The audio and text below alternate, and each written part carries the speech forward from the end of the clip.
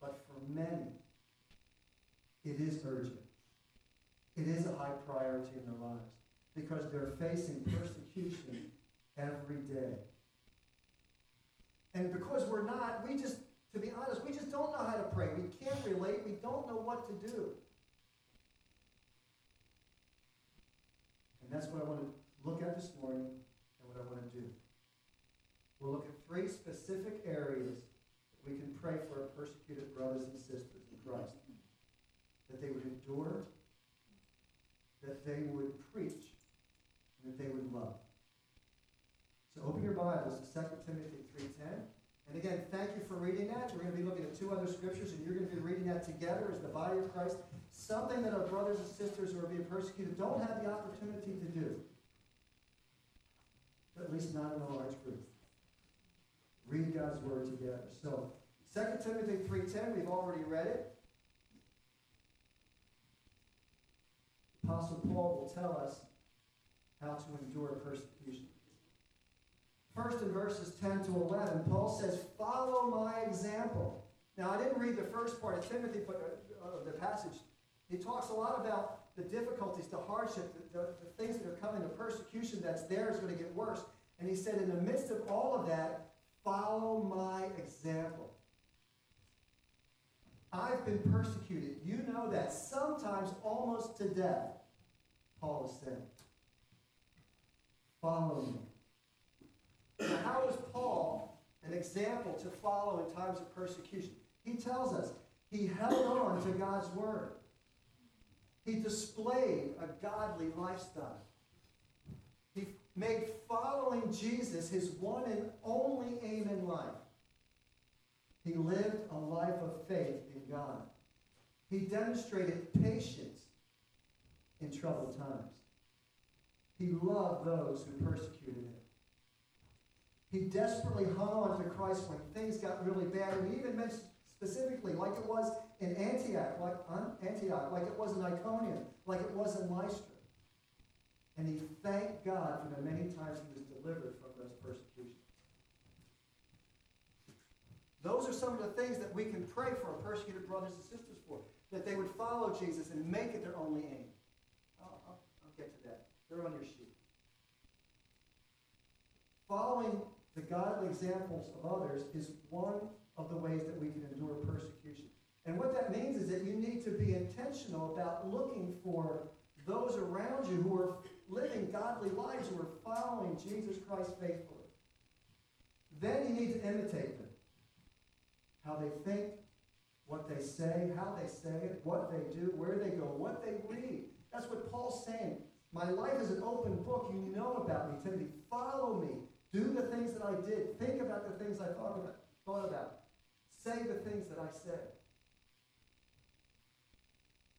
And as they reflect Jesus Christ, you model their lifestyle. And by God's grace, it'll help you endure persecution. Second, in verses 12 to 13, Paul says, look, there are bad, sinful, really evil people in the world. And they're not going to like or approve of the fact that you follow Jesus Christ. Expect to be persecuted. John 16:33 said, Jesus said this, I have said these things to you that in me you may have peace.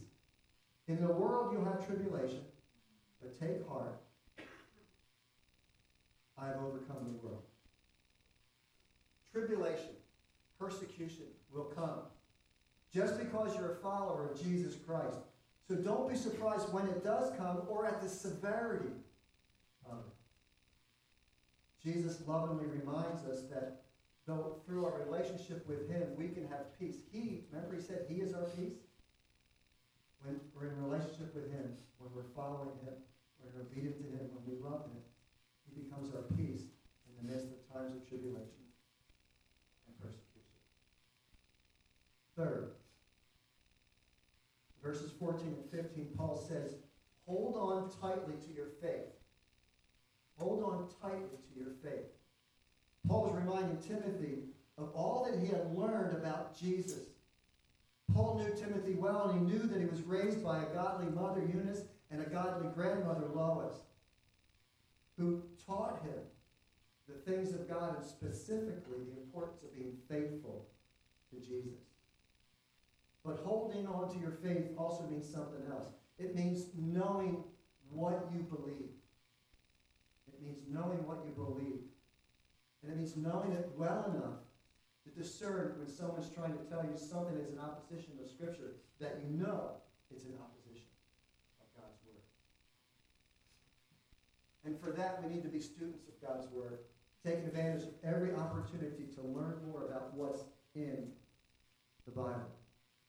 John Wesley. I have I'm sorry, I just can't hear this echo in my head. I'm having continual problems with that. Maybe I should see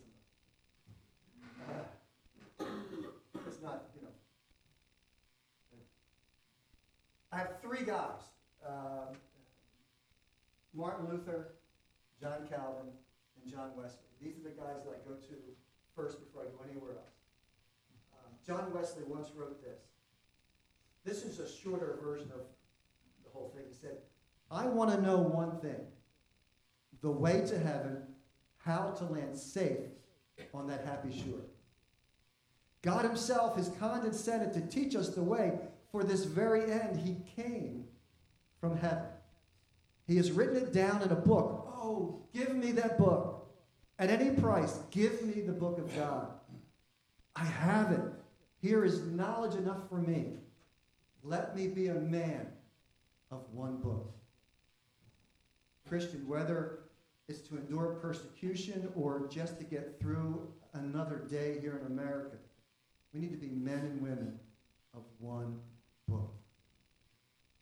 Fourth, in verses 16 and 17, Paul says that when you're a student of God's Word, you'll learn to trust completely in his Scriptures, particularly when persecution comes. That's why Paul spends time here showing the authority of God's Word in our lives so we can trust it, so we can place our faith in it, so we can endure when persecution for our faith, for our unswerving faith in it. So that when we're persecuted, God's Word will equip us to persevere. So that the good work of God in Christ will still be done through us. So let's pray for our persecuted brothers and sisters in Christ, that they may fully endure for the sake of Christ.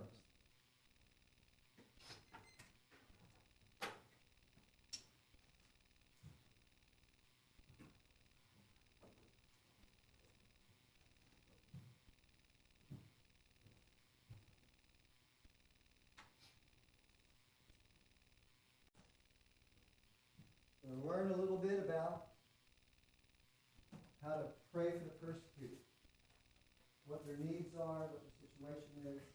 We'll learn that from God's Word. But if we don't do anything about it, it's just knowledge. It really doesn't mean anything. So let's take a few moments, take out your sheets where it says I commit to pray, and we're just going to focus on the first part, that our brothers and sisters in Christ who are being persecuted would endure the persecution, would stand up in the midst of it, will persevere. So let's just stay with that one section. Please, as you're led, just pray out loud.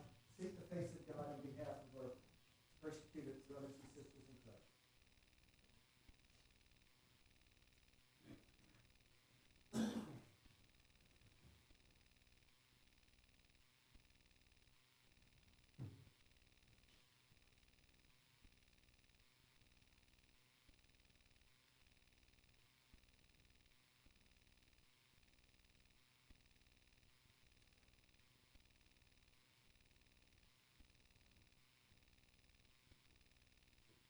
Don't be shy, folks. If this was a family member, you'd be praying for.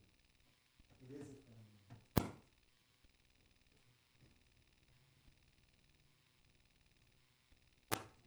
Father, I pray that your grace is sufficient, that they will see that you are the all-sufficient one, that you both provide all their needs. Killed him. You killed him. And by the way, there's no other way that you can praise God, you can bless God. There's no other way to get to heaven but by the name of Jesus Christ. men didn't have any fear that day. But from time to time, we experience fear. Our brothers and sisters who are being persecuted for their faith, they experience fear. And sometimes that it's a fear of a particular situation, or maybe it's a fear of a particular person. Sometimes that fear gets very strong, and it's called a phobia.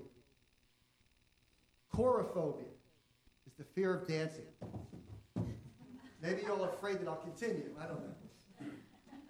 Gerontophobia is the fear of old people. Yeah, we have to worry about that one. And here's my personal favorite. Peladophobia.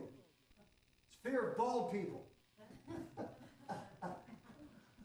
And there's one that's not officially classified by psychologists, but should be because it's an epidemic in the church, and that's testifiophobia. That's the fear of sharing Jesus with others. No, that's a little funny. Come on. Not even.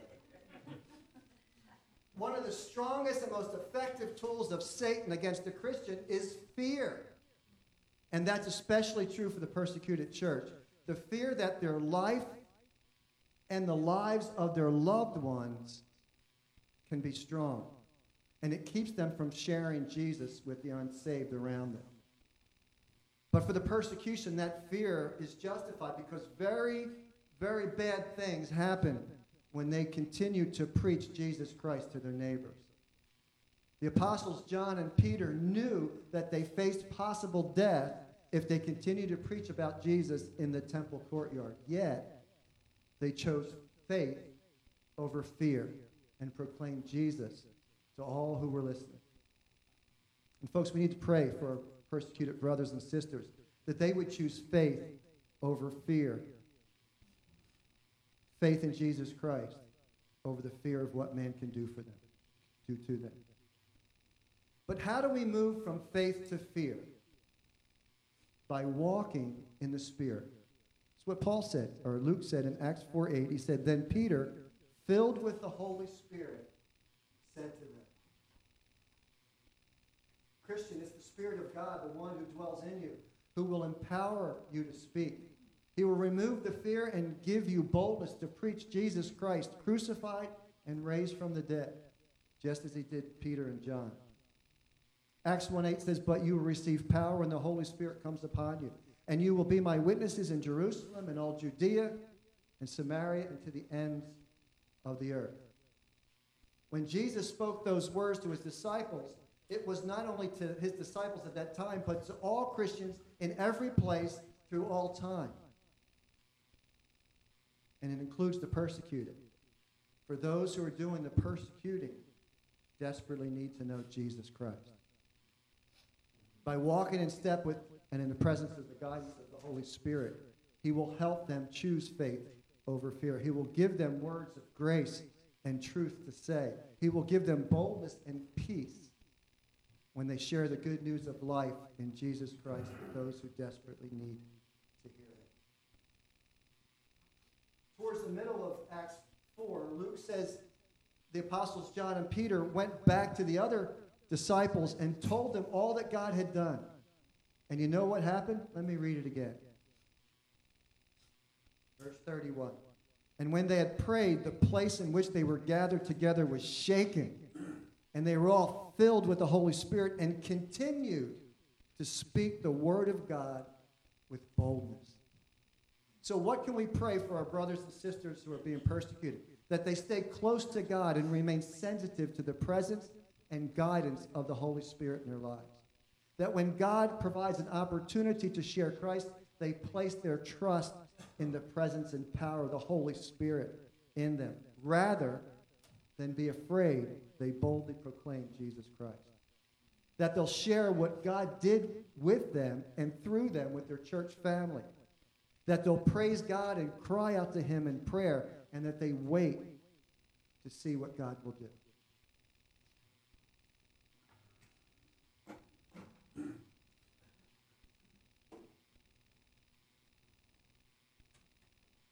A little more than we do. Maybe there's those certain places they know they can't go because there's people in school. Maybe other students that are mean to them, you know. I remember when I was in elementary school, there were some, talk about bullying. And if I was with certain friends of mine, they said we couldn't go down certain streets because that's where so-and-so lived, and they'll beat me up. That doesn't happen to us today. Of course, we know that there are certain places we shouldn't go at night. But I think generally speaking, physical threats are not so much a fear for us. Whether I'm going to pay the bills at the end of the month, whether I'm going to have food for the kids, whether I'm going to get a pink slip from my job, or they're going to do a rift and I'm going to lose it. Or I'm waiting for that test to come back and I'm wondering what's going to happen. So we understand fear. And sometimes we understand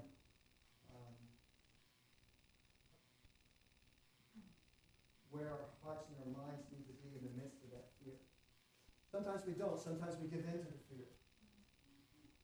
And we kind of pull up under the blankets, or we don't go out, or we don't go down the streets.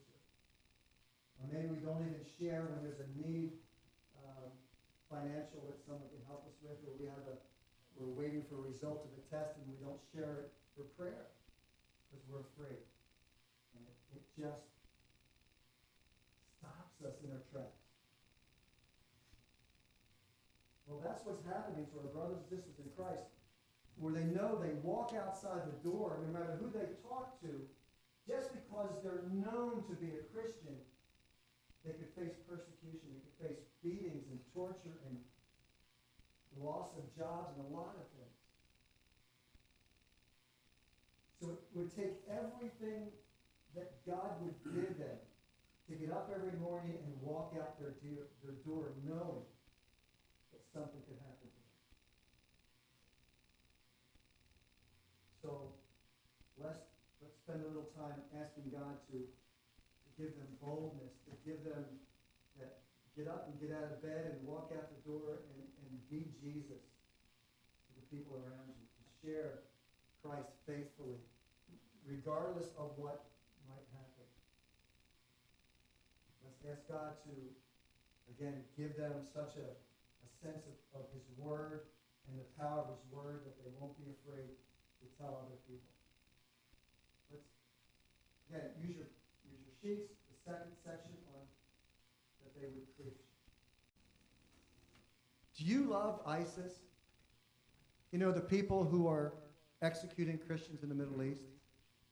Do you love the government in North Korea who's placing Christians in prison for their faith in Jesus Christ? That's perhaps the most difficult of everything that Jesus has commanded us to do, perhaps the most difficult thing that we just can't wrap our hands around. So difficult that I think that Jesus even had to be our example in that. Romans 5:10a says, "For while we were still enemies, we were reconciled to God by the death of his Son." Folks, that's how God works. That's what Jesus came to do, to reconcile those who are enemies of God to the Father. So get this, when we love our enemies, when our persecuted brothers and sisters, when they love their enemies, when we display love to those who persecute us, we are cooperating with the work of God in their lives. Think about that. That's why Jesus said in verse 48, "You therefore must be perfect as your heavenly Father is perfect." Perfect here doesn't mean holy or pure. It means mature. It means fully grown. It means complete. So let's put this all together. The idea is that when we love our enemies, we have grown beyond our own personal feelings to see and feel what God does, a broken heart for the lost, no matter who they may be. So when we pray for our brothers and sisters in Christ, we pray that they would grow in a deep and ever-deepening relationship with their Lord, so that they would have more and more of the mind of Christ a mind that loves the lost even if they plan them harm. Verses 44 to 45, Jesus says, "But I say to you, love your enemies and pray for those who persecute you, so that you may be sons of your Father who are in heaven." You see, love displayed through the forgiveness of our enemies, it sets us apart from the world. It's what marks us as belonging to God. And it's a reflection to the unsaved world of the kind of forgiveness and love that Jesus offers them. So we pray for our brothers and sisters by asking them for God to fulfill in them a deep love for the lost, even if the lost are those who are seeking to persecute them. By asking the Holy Spirit to fill them with a heart of forgiveness so that they'll reveal the forgiveness Jesus offers to all who are apart from him. And by asking God to assure them that by showing love to their enemies, that they truly are his beloved children.